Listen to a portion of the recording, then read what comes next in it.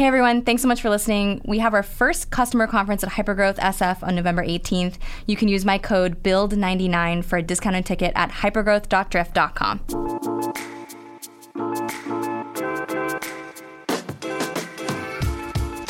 Welcome to Build. This is Maggie. Today I have our head of design, Tim O'Brien, on the show to talk about what actually happens when we know what we're building, we're done with story time, but we have no idea what the solution is. Thanks for having me. Super excited. Great start. It's going to be hard. Okay, so we have gone through the one-pager. We have done the story time. We have developed our open questions as a team. At the end of the story time, we've assigned those open questions to everyone. And then we hit this thing that we call the organized phase. And that's when the teams get together and they figure out, okay, what are we actually going to build? What is it going to look like? Are we solving this problem the right way? And we kind of go from this seemingly crisp problem definition into kind of like a messy, divergent space. Yeah. And that's one of the hard things is that the organized phase doesn't start with like converging right on the next step. And so it can feel tough to pause after this moment of like, we just converged on the right problem to go back to divergent mode. But that is definitely usually the next step. That is if the story time has answered enough open questions to start. And that totally happens all the time, right? Where we're like, we just have to go answer questions and really like, we're going to put this back into story time rather than like go start like traditional design mode. Yeah. I think a lot of the time, depending on how well understood the problem is and how big of a problem it is, we'll have so many open questions that you almost cut the story time off. Right. And you say, we actually can't go any further because what we need to do is go get some more data, talk to more customers, bring that information back, and then reevaluate the problem. Yeah, and actually one of the things that Drift does uniquely well is that because we have developers in that story time, some of the open questions can just be technical constraints. And definitely places I've worked in the past have made the mistake of trying a design solution and not knowing the technical constraints and having the project fail for that reason. Right. And so because we have the developer in the room, sometimes the next set of questions are going to be like, let's just go like evaluate technically what realm of solutions are possible, and then we can start our design phase. Right, which is what we call usually a tracer bullet. Yeah, I think that's right. I think sometimes we call a tracer bullet like after we've made a lot of those decisions, but sometimes it's like, can we actually achieve this thing, especially because your story times have some definition of time frame, like how much time is worth investing. Yes. And so a tracer bullet can help us say, this thing's going to be huge. It's going to take like a couple months versus like, oh, this is just quick. We can iterate out in the wild on it. But I think what's important about it is that when we leave a story time, it's not that just the designer or the design team goes off and into a dark corner and comes up with some sort of prototype. It's the whole team. So the PM will have data questions, customer questions to go find out. The designer will have design questions, and the engineers will have technical proofs of concept. Yeah, that's right. And I mean, it is a little bit muddy sometimes. And so like really great teams, I think, figure this out, like when the designer should really start putting pen to paper and creating like that first prototype or that first set of prototypes. But you can see teams trip up on this all the time where they have too big of open questions left to solve. They start a design phase. And in design land, we'd call that like you haven't really like settled on your constraints. And so you really want to know when you're developing a range of solutions, like really what are the limits of this, both technically, from a business perspective, like I was talking about, like how much is this worth investing in, but also from customers, like not every problem needs to solve. Not every project needs to solve every problem for every customer. So if you haven't defined kind of your customer for this problem, that can be like a big constraint. And you see teams fail all the time because the solution they produce is too generic and not opinionated enough. Right. So then with design specifically, let's say a member of your team leaves a story time, what do they do to answer the question? Because a lot of the time in the story times I've been in, we were in one earlier or last week, and one of the kind of open questions was, what does it look like? What could this world look like where we've solved this problem? Sure. So yeah, a bunch of different tools, but really coming down to two phases, divergent thinking and convergent thinking. So the first thing that you do, and some designers short circuit this all the time and skip the divergent part, but you want to just generate like a bunch of different solutions. Sometimes people will call that whiteboarding. If you've been in like a whiteboarding session with a designer, that's kind of what they're trying to do, is like short circuit that divergent phase and kind of like, let's just come up with a bunch of different possible solutions here. And that can be like an actual like sketch of a prototype, but that can just be like deciding like, okay, we're going to use email to solve this problem, or we're going to like use an in-product announcement or something like that. And so you do some divergent thinking. And in general, again, that's you're trying to decide on a constraint, like what form is this going to take most likely. And then once you've done that, you're going to try to converge and come up with the solution. And within that, designers do a bunch of iterations on that. So they usually have a first pass. Sometimes designers will use like sketching to do that first pass. By sketch, I mean not the software, an actual pen and paper. And then they're iterating and they're trying to do problem solution fit. So they're basically trying to decide, is the solution that I'm proposing going to go fit the problem that we uncovered in story time? And then those iterations hopefully aren't going to take your developers' time. So designers produce prototypes for this reason, right? So they want to produce something that approximates their solution, and then they want to go put it out into the wild. In our case, that's called usability testing, and see like, in general, is this thing solving the problem?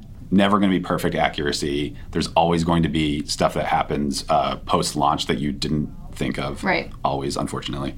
But that's in general what they're trying to do, is improve the accuracy. Like, did my solution hit the problem? Mm-hmm. And I think it's important to remember that at this point in the process, we have already done the work to know that this is the right problem to solve. Yes. Which I think gets a little muddy when we think about, this theme that's been going on in the podcast for a while, which is doing more discovery and, spending more time really understanding what the problem is.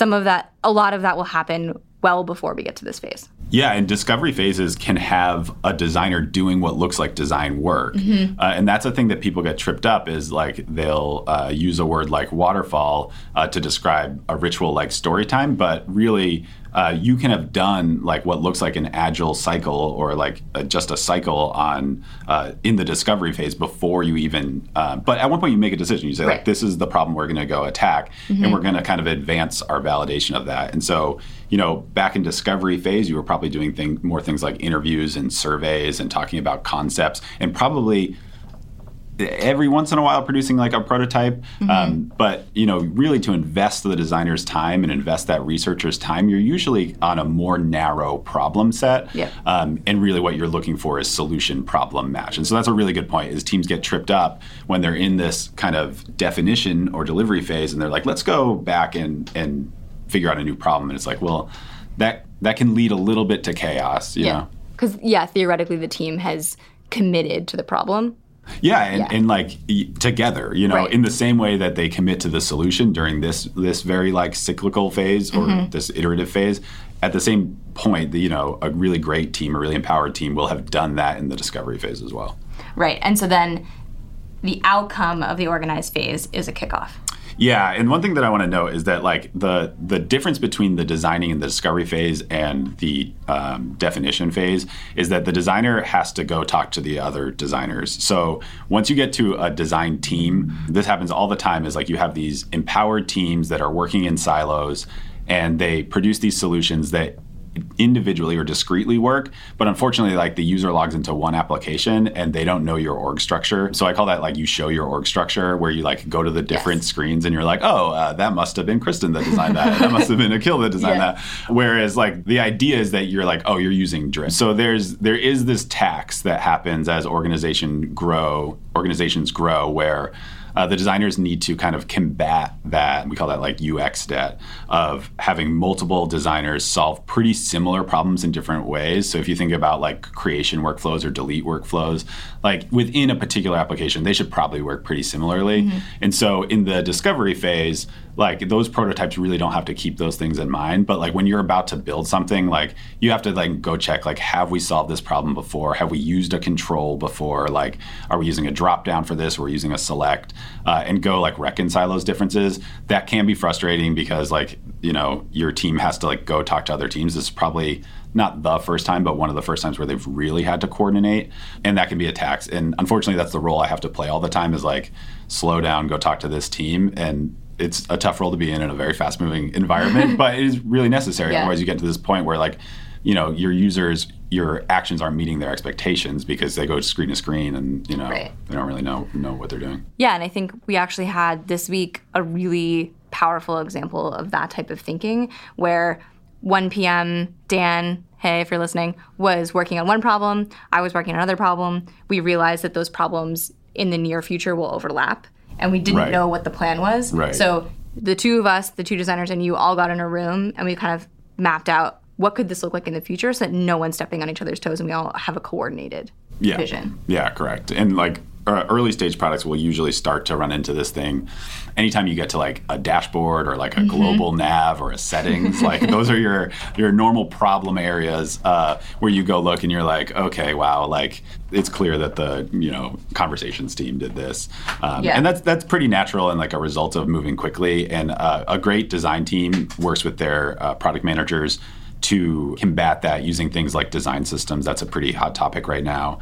It's really the reason for a lot of our rituals. So we have like a design crit on Tuesday. That's where a designer has to show their work to other designers. That's not only for quality of the solution, but for reconciling differences. And then we have what's called a design lab. We don't sit together. Some design teams do, but we just spend 3 to 4 hours a week on Thursdays just sitting next to each other doing work so that we can kind of happenstance look over each other's shoulder and say like, in your example, like, hey, Kristen, like, and Akil, you're working on something pretty similar here. Yeah. Like, we should probably collaborate on this thing. We try to structure that in a way that we don't have a checkpoint where a design director or a senior designer can like kill a project and say like, you can't launch this because it doesn't match. We try to do that in a way that works with the speed of our teams and is kind of just-in-time feedback. Because a lot of design teams they'll lock that down, right? They'll have a big phase where you have to like go present to some big stakeholder. Yep. I worked at TripAdvisor. So did I. And those meetings were legendary. I mean, produce some really consistent work, and it's a good and a great way to produce that. But there are ways that we're trying to do it now that kind of do that just in time. Yeah, and I think that's a really good point about as we scale, when we get into this phase, figuring out how to not have those moments where a team goes, oh shit, this other team is working on that thing. Can I ship this thing? How do we like move forward together? Right. Without just shutting each other down. Yeah.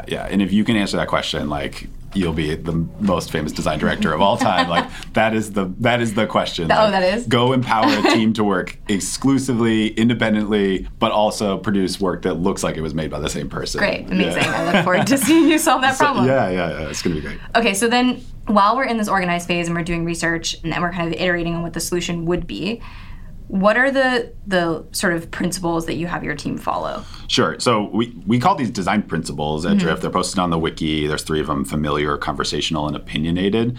And so that's just guidelines for how we want to design product. So to take one like familiar, our founders state that when they say innovate, don't invent. But from a design perspective, what that means is that if there's something recognizable, some way that people do this out in the world, like we don't want to come across as kind of like alien to them and say like, hey, we have this novel way of doing this thing. So innovate, don't invent, I think applies to this phase as well as when you're deciding what to build, which basically says like, if it's out there and it works, like start with that as the baseline. And then if you really need to, you can innovate on top of that, but definitely start with the baseline. I think really great design teams have these design principles so that they can, when they're evaluating solutions, just share a common language on things.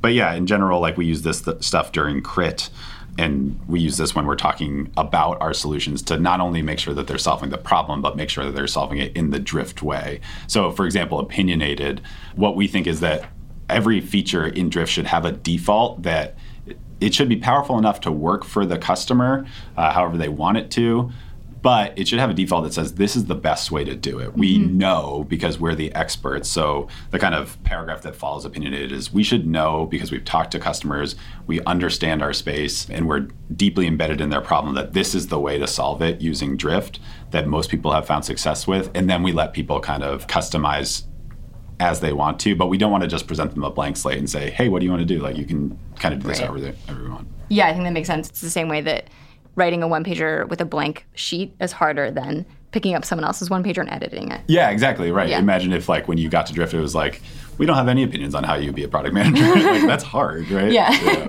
for sure.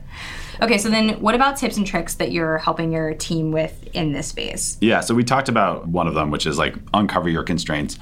More design projects fail for this than any other reason, which is that super late into the process, you find out that either technically you can't do this thing or because of a business reason you couldn't do this or someone made this decision. Like you have to go slow to go fast in this phase more than a lot of different phases. So yeah, uncover those constraints, ask a million questions. I think in open questions, I would love it. I don't know if I track this or not, but this would be cool to track. I would hope that the designers formulate a ton of open questions during story time.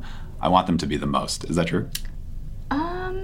Not usually. Oh, wow. Okay. We should work on that. Yeah, but I don't know. I think it's interesting. I think it's because it's the chance for, I think a lot of the open questions that a designer would ask gets asked by tech leads because it's their chance. It's sort of like in a story time, it's the engineer's chance to do sort of design thinking in some ways, which I don't think they spend much of their time doing because they're writing code. Yep. So it's like they get to be part of the design process and they should be part of it.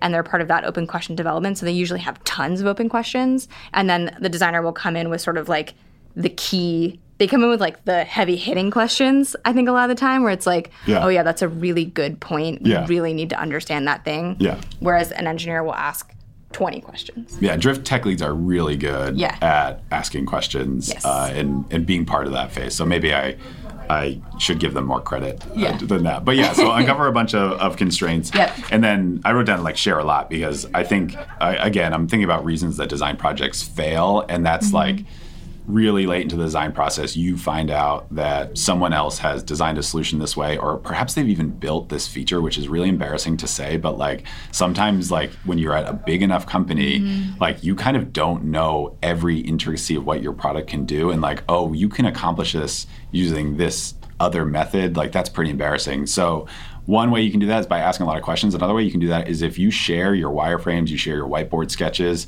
we do it in a Slack channel, but if you do that in a design crit or even in a weekly email to your fellow designers, they can proactively tell you like, hey, this looks a lot like this other solution, or hey, this looks like a lot like this other feature, you should go look at it. So share a lot. Other designers, other PMs, like having a ton of eyes on this at this point in the project is going to solve you a lot of, or prevent you from feeling a lot of pain later.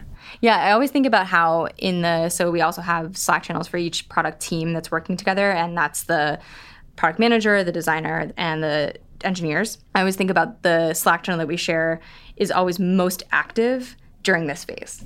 Because if you're heads down building something, it's a little bit quieter. But if you're in the organized phase and everyone's answering open questions, everyone's tossing like, oh, I went and talked to a customer and this is what I learned. Or like, oh, I found some role models. This is what it looks like. This is how they did it here. Hey, I actually, as a PM, I went out and found some pricing and packaging examples. This is what it looks like. Or an engineer saying, hey, I did a tracer bullet. Like, it's actually not possible. Yeah. Or if we did it this way, it's going to take us 100 years. Yeah.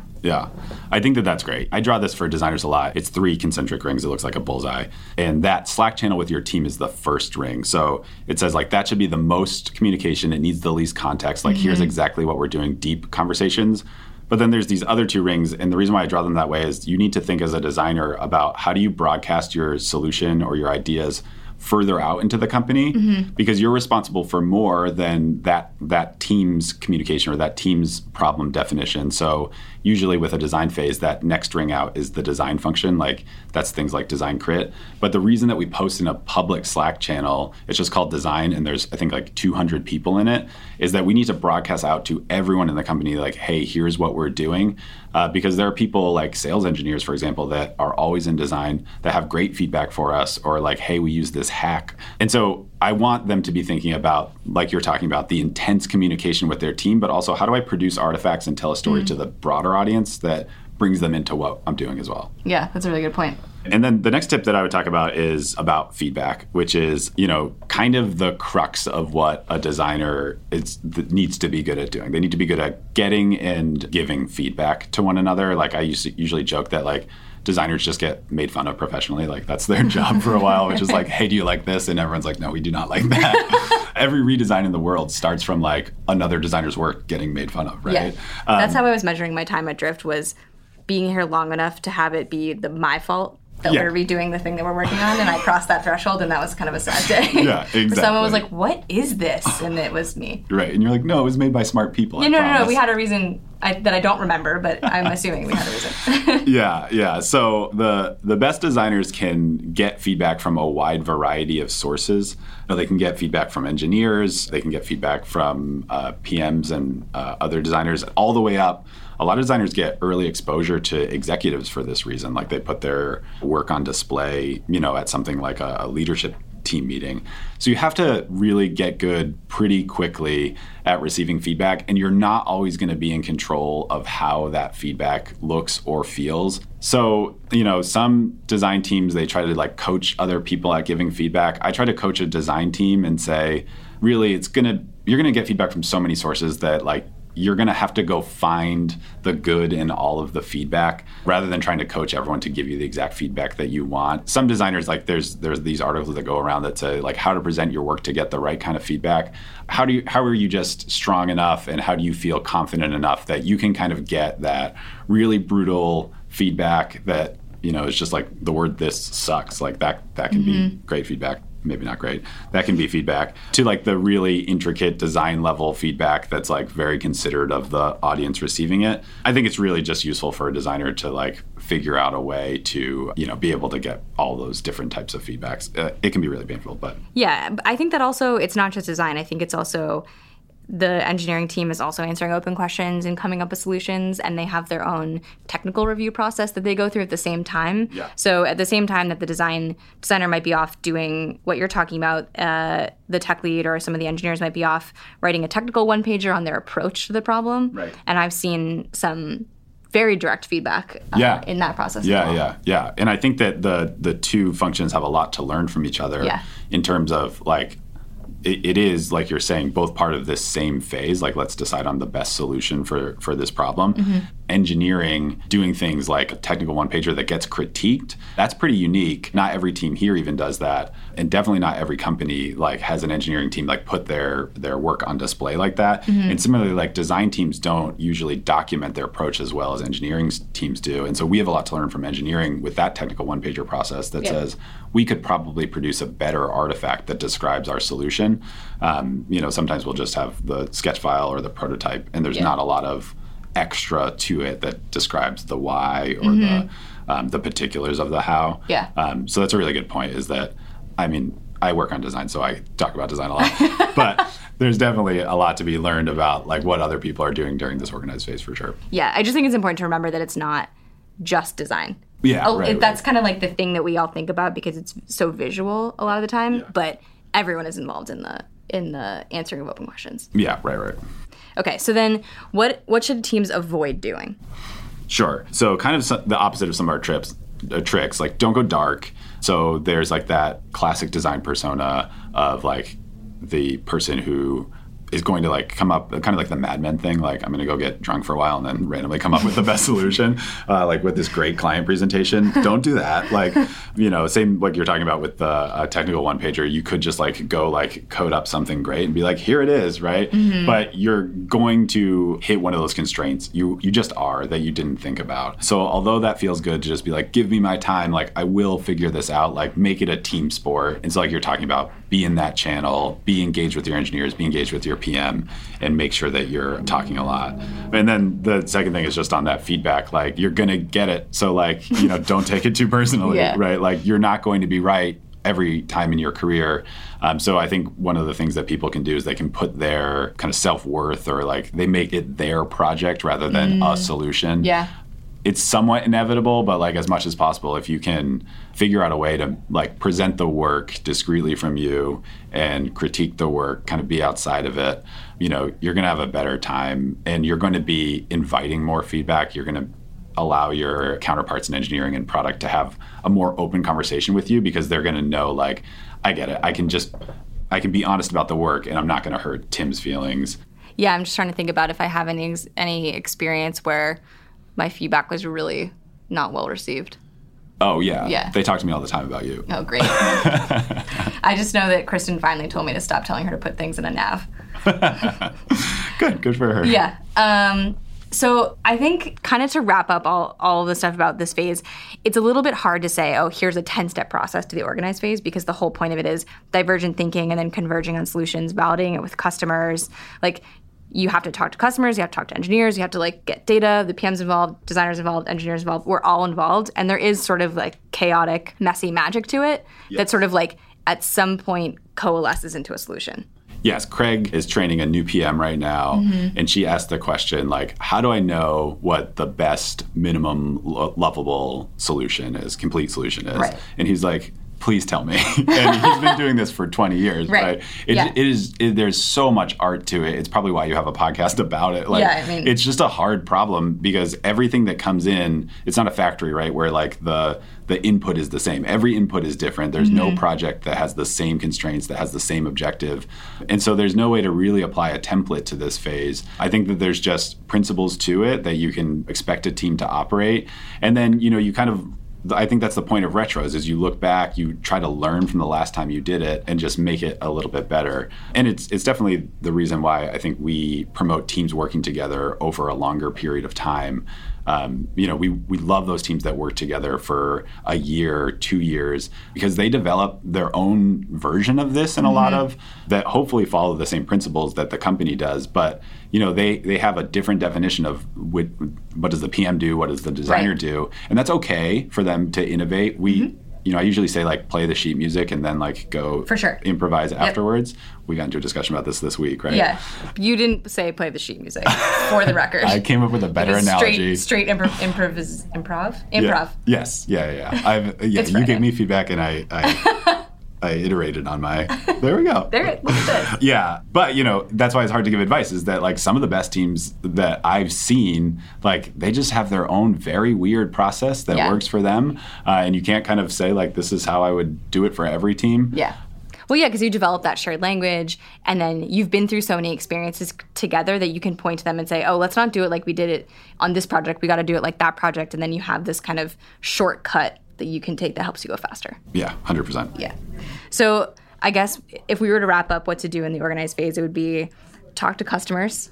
Yeah, always. Like their feedback's going to trump any boardroom, leadership room feedback. That's the shortcut. Yeah, right? Just spend as much time talking to customers, iterate as fast as possible, share everything as much as you can, and then have a high bar. Have a high bar. You have to, right? Like the one thing that, we can often ignore here is that like you have to have a team that really wants and cares to do good work because this stuff is painful. Not being right on the first try is painful. Having to go back and redo something that you put your heart into is painful. But if you can just want to be proud of your work, and try not to let that bar slip, even though sometimes that's going to cause a lot or ruffle a lot of feathers. Yep. Awesome. Well, thank you so much, Tim. I really appreciate you coming on the show. This was the best part of my week for sure. Yes. Nailed it. Everyone who's listening, leave Tim a review. Give him 6 stars. He's amazing. We love working with him. And he's hiring. We're hiring. Come work with us. I wouldn't say all of my self-worth is going to be based on how many reviews we get, but a big portion. A non-zero amount? Non-zero amount. Perfect. And with that, we're out.